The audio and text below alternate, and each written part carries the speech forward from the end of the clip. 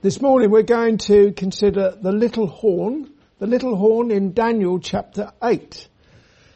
Last time we looked at Daniel chapter 8, a couple of weeks ago or whatever it was, we saw that during the third year of the reign of Belshazzar, king of Babylon, Daniel saw in a vision things that would surely come to pass. They would surely come to pass because it was a vision that came from God. First of all, he saw a ram with two horns, you may remember. A ram, two horns, one horn was higher than the other. That was significant. And that ram pushed westward, northward and southward so that no beasts might stand before him. In verse 20, we're clearly told that the two horns represented the kings of Media and Persia. In time to come, Darius the Mede conquered Babylon. So we're not left to play a guessing game there. The ram, first of all, the ram with the two horns represented the Medo-Persian Empire. One horn higher than the other. Well, the second horn that became higher came up last of all. That would have been the Persians. First of all, it was all about the Medes. The Medes conquered Babylon, but then the Persians came along and they rose to prominence. Hence the two horns, one higher than the other. Whilst Daniel was considering the ram, he saw a male goat with a notable horn between his eyes. And we're told that the goat smote the ram and brake his two horns. And there was no power in the ram to stand before him, but he cast him down to the ground and stamped on him. And there was none that could deliver the ram out of his hand. So you've got this, the ram with his two horns, one higher than the other. We know that that's the Medes and the Persians. And then the goat comes along with one horn and he smites and he destroys the ram. In other words, that's the end of the Medo-Persian Empire. And indeed, verse 21 tells us that the goat represented the Greek Empire. Again, no guessing games here. It's the Greek Empire. And the great horn between his eyes was the first king. And this is where we can go to the history books. I don't often go to the history books when I'm reading from the scriptures, but it is helpful. I don't claim to be a historian at all. I wish I had listened more during history lessons at school. I think the only thing I did listen to at school was in my maths lessons, like everyone here does, of course, or did. We all listen intently to maths and perhaps not a lot else. But anyway, according to the history books, the first king of the Greek Empire, that horn that proceeded from the goat, was Alexander the Great. Whilst Daniel saw in his God-given vision, what he saw was fulfilled when Alexander the Great conquered the Medo-Persian Empire. Oh, so far so good, isn't it? We're looking at prophecy, but it's actually not too scary. Well, in fact, one day I might even look at the book of Revelation with you. Give it a few years or so perhaps, but we'll get there in the end. Last of all, what did we see in verse 8? Let's have a look at verse 8 and remind ourselves again. Verse 8. Therefore the he-goat waxed very great. He became very great. Waxed is became very great. He became very great. The lessons that we took away from our look at the first 8 verses is that God rules the nations. He is in control. There are those who may not think he is, and there are those who don't want to think he is because they've dismissed any thought of God. They try their hardest, don't they? They suppress the truth. They hold down the truth. God can't be in control because there is no God, but he is in control of everything. He sits above the circle of the earth, and he looks down, and the inhabitants of the earth are like grasshoppers. That's us, like grasshoppers. And what else do we read in the scriptures? the kings of the earth and the rulers take counsel together against the Lord and against his Christ, saying, let us break their bands asunder and cast away their cords from us. Let's shake off any accountability to God and to his laws. We don't want to know. What does the Lord do? He laughs. But then he speaks to them in his wrath and in his sore displeasure. But this is the God who is in control of everything. Be in no doubt about it. And I, for one, thank God for that he is in control of everything. When you consider what's going on in this world, pretty awful. If your hand's not buried in the sand up to your ankles and you really do make a point of seeing what's going on in this world, I, for one, would despair if my faith was not in the Lord Jesus Christ. And then what would make me despair even more is when I look inwardly at my own heart and I would think, this is really bad. Because I know what does the Bible say? Again, what saith the scriptures? The heart is deceitful above all things and desperately wicked. And boy, don't I know it. But we have a God who is in control. Amen to that, eh? Yeah. So God rules the nations, he is in control, he raises up mighty empires and he brings them to nothing. As was seen with the horns of the Medo-Persian Empire being broken. And then the great horn of Alexander the Great being broken.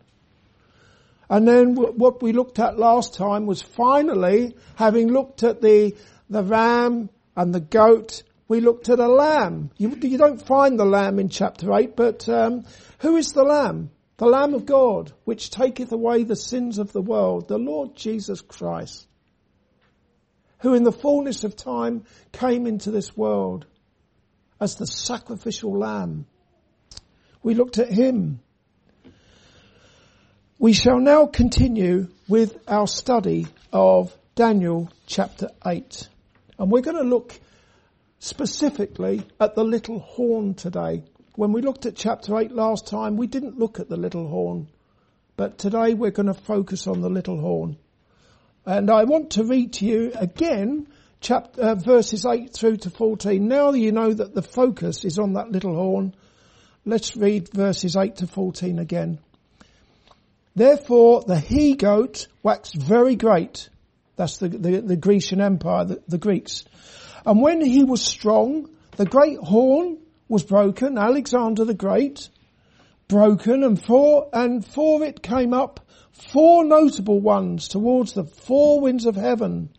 And out of one of them came forth a little horn, which waxed or became exceeding great towards the south, towards the east, and towards the pleasant land. And it waxed great, even to the host of heaven, and it cast down some of the host, and of the stars to the ground, and stamped upon them.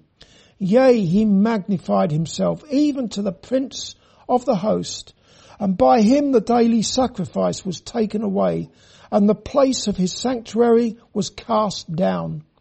And an host was given him against the daily sacrifice by reason of transgression, and it cast down the truth to the ground, and it practiced and prospered. Then I heard one saint speaking, and another saint said unto that certain saint which spake, How long shall be the vision concerning the daily sacrifice and the transgression of desolation, to give both the sanctuary and the host to be trodden under foot? And he said unto me, unto 2,300 days, then shall the sanctuary be cleansed.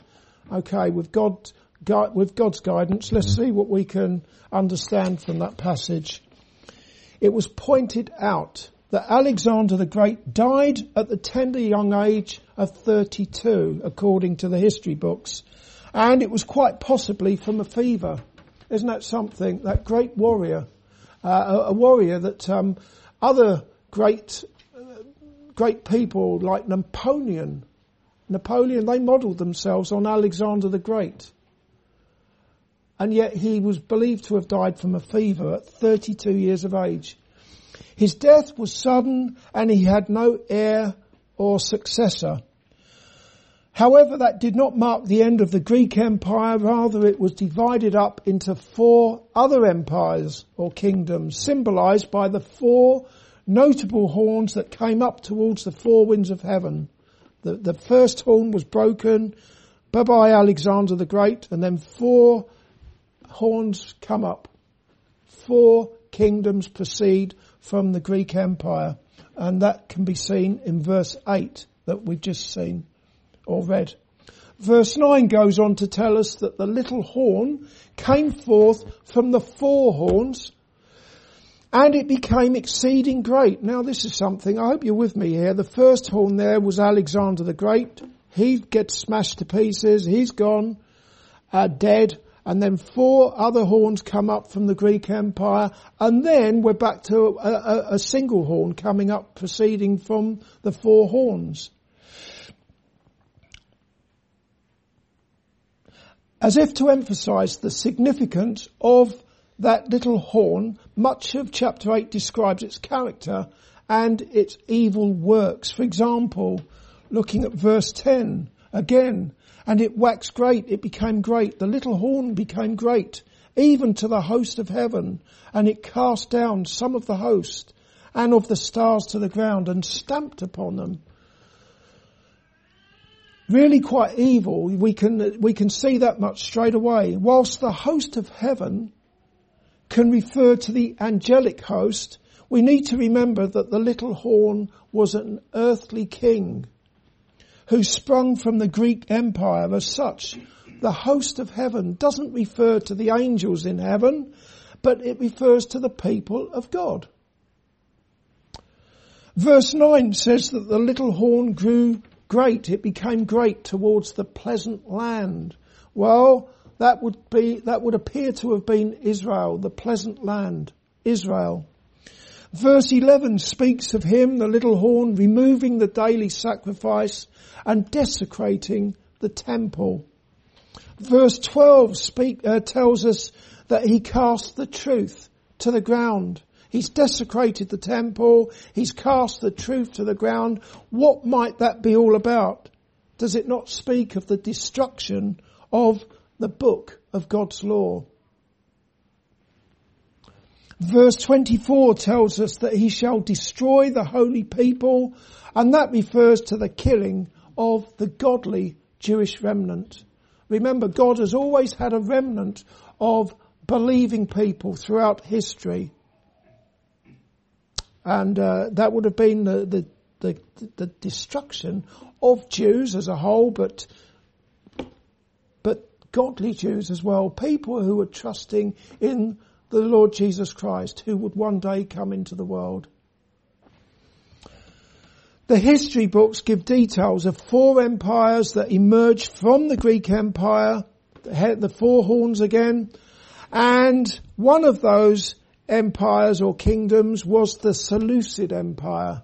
The Seleucid Empire, which existed from 312 BC to 63 BC. Relevant to Daniel chapter 8 is one of the kings of the Seleucid Empire. We're just going to focus on one of those horns, one of those kingdoms, the Seleucid Empire, and the king that arose from the Seleucid Empire. His name was Antiochus Epiphanes. You may have heard that name, Antiochus Epiphanes. I'm trying not to turn this into one big history lesson, but these are significant names.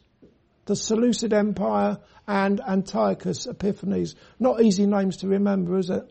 But it's well worth trying to remember them, because they do figure greatly in what we're seeing here, the rise and the fall of various kingdoms.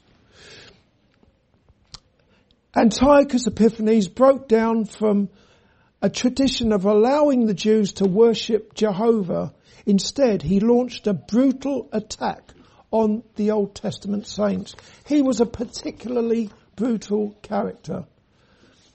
Let me just read this to you. Apparently during the reign of Antiochus Epiphanes, the Jews were split between the Hellenists, the Greeks, who had adopted pagan Greek ways. So some of the Jews, they went all into, they became Greek in their ways, if you like, and pagan. And then there were those who remained faithful to the law of Moses. Supposedly to avoid a civil war between the two factions, the Hellenists and the faithful Jews.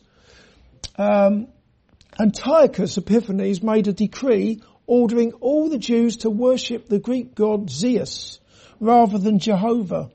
In reality, he was not just trying to Hellenize all the Jews, but to totally eliminate all traces of worship of Jehovah, the only true God. Not surprisingly, there was resistance from those Jews who refused to conform to his demands. Already, if you're thinking about this, you can see an application for today. Those who refuse to turn away from the only true God and refuse to burn just a little bit of incense to Caesar or bow to the gods of this world. It does mean trouble. Guaranteed. Consequently, Antiochus Epiphanes raided and desecrated the temple in Jerusalem by stealing its treasures, setting up an altar to the Greek god Zeus, and sacrificing pigs on the altar. When the Jews expressed their outrage over the profaning of the temple, Antiochus responded by slaughtering a great number of Jews and selling others into slavery. It really was a terrible time for the Jews. He issued even more draconian decrees. Performing the rite of circumcision was punishable by death, and Jews everywhere were ordered to sacrifice to pagan gods and eat pig flesh. Apparently, Antiochus Epiphanes ordered his soldiers to cut down without mercy those whom they met and to slay those who took refuge in their houses. There was a massacre of young and old, a killing of women and children, a slaughter of virgins and infants. In the space of 3 days, 80,000 were lost, 40,000 meeting a violent death, and the same number being sold into slavery. What I'm reading there, do you know, I don't know what your thoughts are about this, and maybe you're sitting there thinking, well, weren't things really bad in those days? Really primitive, savage? Well, you know what? There is no reason whatsoever to think that in this case, history will not repeat itself. You would be very naive to think that history will not repeat itself, but we will consider that a little bit more in a while. Verse 23 describes the little horn as a king of fierce countenance. In other words, someone who, according to the Bible commentator John Gill, had no shame nor fear in him, who regarded neither God nor man, who committed the most atrocious crimes in the most public manner, and particularly was daring and impudent in his blasphemy against God and the true religion. And it may also signify that he was cruel, barbarous, and inhuman, especially to the Jews, as his persecution of them abundantly proves. We have also seen that to be an apt description of Antiochus Epiphanes.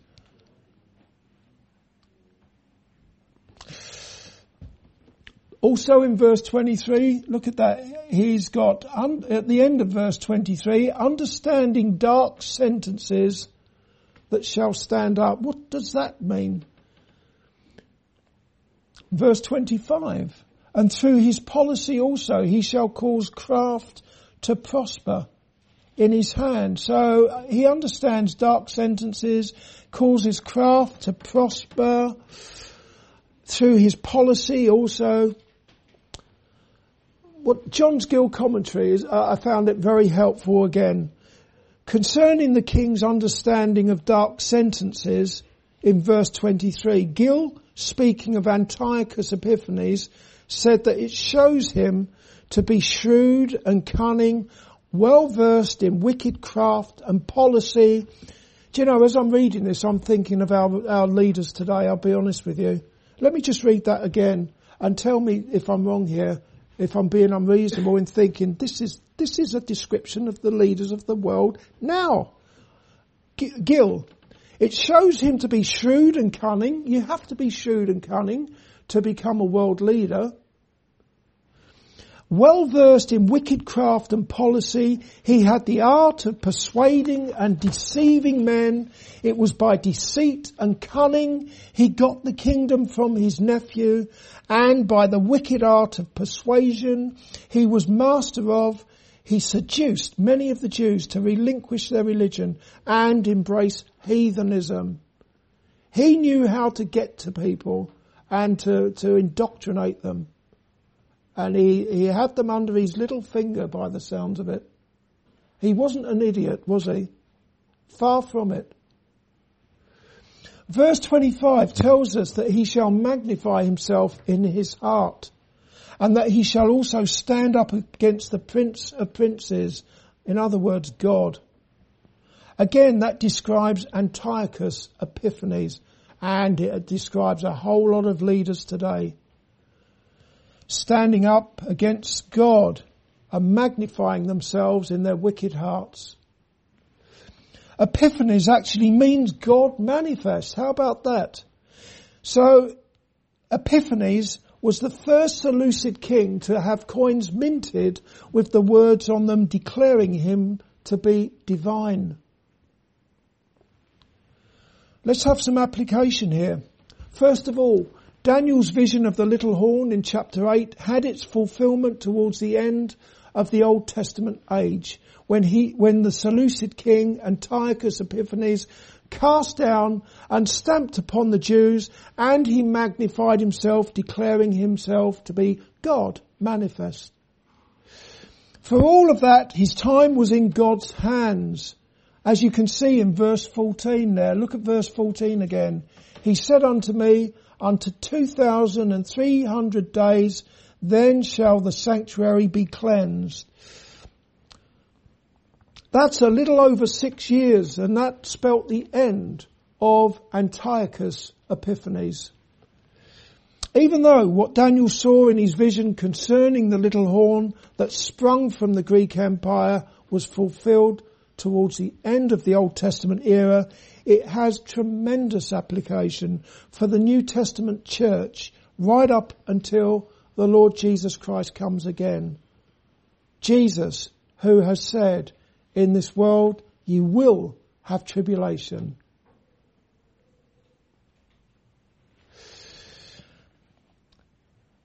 Throughout the church age, there were and there are little horns attacking the redeemed of God and setting themselves up as God on the throne of God, much like Antiochus Epiphanes did. Think of the Pope of Rome, for example. One of his titles is Holy Father. Holy Father, that's the name that Jesus called his father in John chapter 17 in his high priestly prayer. Holy Father is God. And yet the Pope has taken that title for himself. He's just one example. There are many, many more little horns who magnify themselves in their hearts and set themselves up as God. Something that we all do, actually, by the way. You know, we mustn't just single them out, because they're just big examples of what is in each one of us.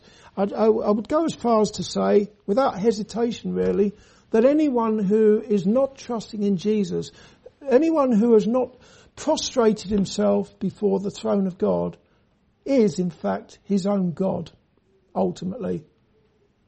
Deluded, deceived by his own wicked heart. Anyone who says there is no God, apart from being a fool, according to the scriptures, that person has set himself up as some kind of a God. Think about it.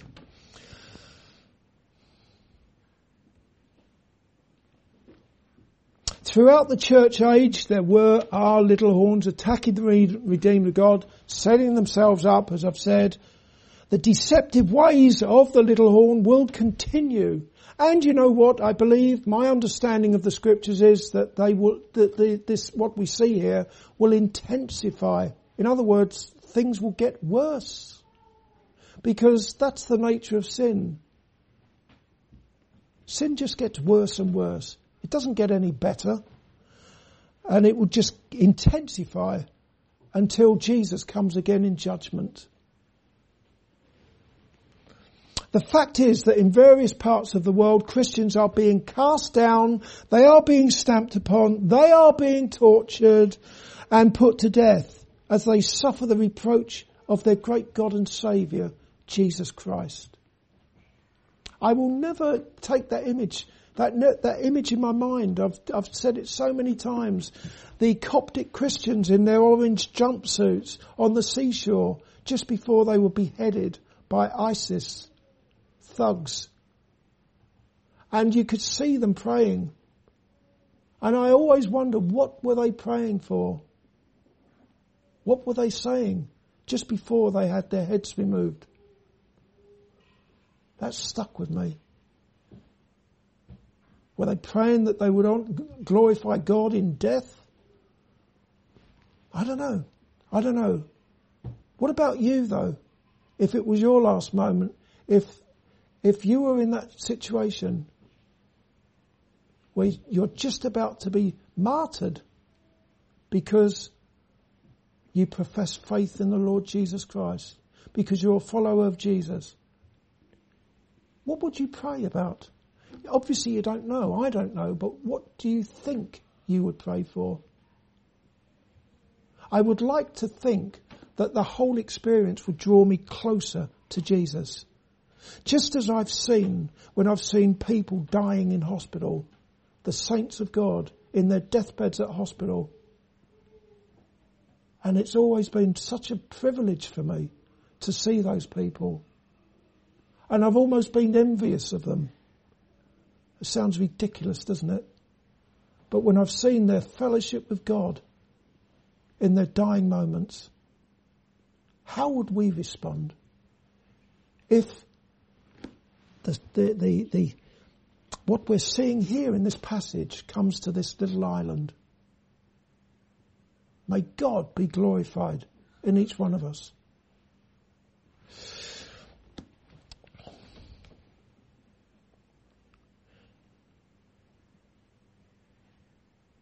Just looking back at verse 11, which speaks of the little horn removing the daily sacrifice and desecrating the temple.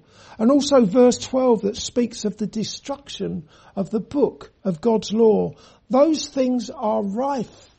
They are really happening in so many church fellowships today, in parts of the world, in certain parts of the world. You've got big problems if you even worship God anyway. And a Bible, you would not walk along the road with a Bible in your arms, under your arms. Because you would be arrested and you may well be put to death. But what about here on our little island? What about here? The Bible's or the Word of God being removed from the house of God. Well, I think it happens here on this island. There are churches where you won't find the Word of God being handed out as it is here. And the most you might get is the odd verse being projected onto the wall. And a sermon delivered completely out of context with that verse that's on the wall. So it's happening even here on this island where the people of God, are being deprived of the Word of God. Where people come to churches and instead of being fed the Word of God, they are having their ears tickled with rubbish. Clever little anecdotes, funny little stories, a lot of nonsense. Stuff that will make them feel good and fuzzy, maybe, but nothing that will do them any eternal good. I think that's just as bad as living in a country where you can't have the Bible, where you can't go to church. How can it be any better to go to church when that church is nothing more than an entertainment, a place of entertainment? Useless. However, all is not doom and gloom, because, for one thing, the temple of God is not a building made with bricks and stone. It is the body of Christ. It's not made with human hands. And the Lord Jesus Christ is the head of the body of believers. That spiritual body consists of blood-washed, born-again Christians across the world, that one true church. It's a spiritual building, and Christians, wherever they may be in this world, they are all living stones fitted into that one spiritual building, of which the Lord Jesus Christ is the head. If we think of it as the church, He is the foundation and the chief cornerstone, if we think of it as a spiritual building. But in other words, He is everything, and He holds everything together. And there's nothing that can change that. And as Jesus said, He will build His church, and the gates of hell will not prevail against it. How wonderful is that? And how true that is. And those who are members of that one body of Christ, of which He is head, or those, putting it another way, those who are living stones in the one spiritual building, or let's even take it further, branches in the true vine, drawing on that grace, continually drawing on the grace of Jesus. They are safe and they are secure now and forevermore. They shall never perish. They are safe in His hand and in the hand of His Father. Last of all, as I'm coming to a close, in the New Testament, in Luke chapter 1, Luke speaks of another horn. We've been looking at the little horn, Antiochus Epiphanes, and he lasted so long, and then that was it. It was goodbye, Antiochus Epiphanes. According to Luke chapter 1 and verse 69, God has raised up an horn of salvation for us in the house of His servant David. I wonder who that might be. Let me read it again. God has raised up an horn of salvation. Well, there's a big clue, isn't there? For us in the house of His servant David. And according to verse 32 and 33, He shall be great and shall be called the Son of the Highest. And the Lord God shall give unto Him the throne of His father David. And He shall reign over the house of Jacob for 6 years. Oh, it doesn't actually say 6 years. It says, He shall reign over the house of Jacob forever. That's more like it, isn't it? And of His kingdom there shall be no end. And again, it's amen to that. It has to be amen and amen to all these wonderful truths concerning the Lord Jesus Christ. It is, of course, Jesus. At the cross, Jesus secured victory over the great enemies of sin, Satan and death. And may each one of you be people for whom Jesus is the horn of salvation from all your sins. Jesus, who has given you everlasting life through faith in His self-sacrifice at Calvary's cross. Amen.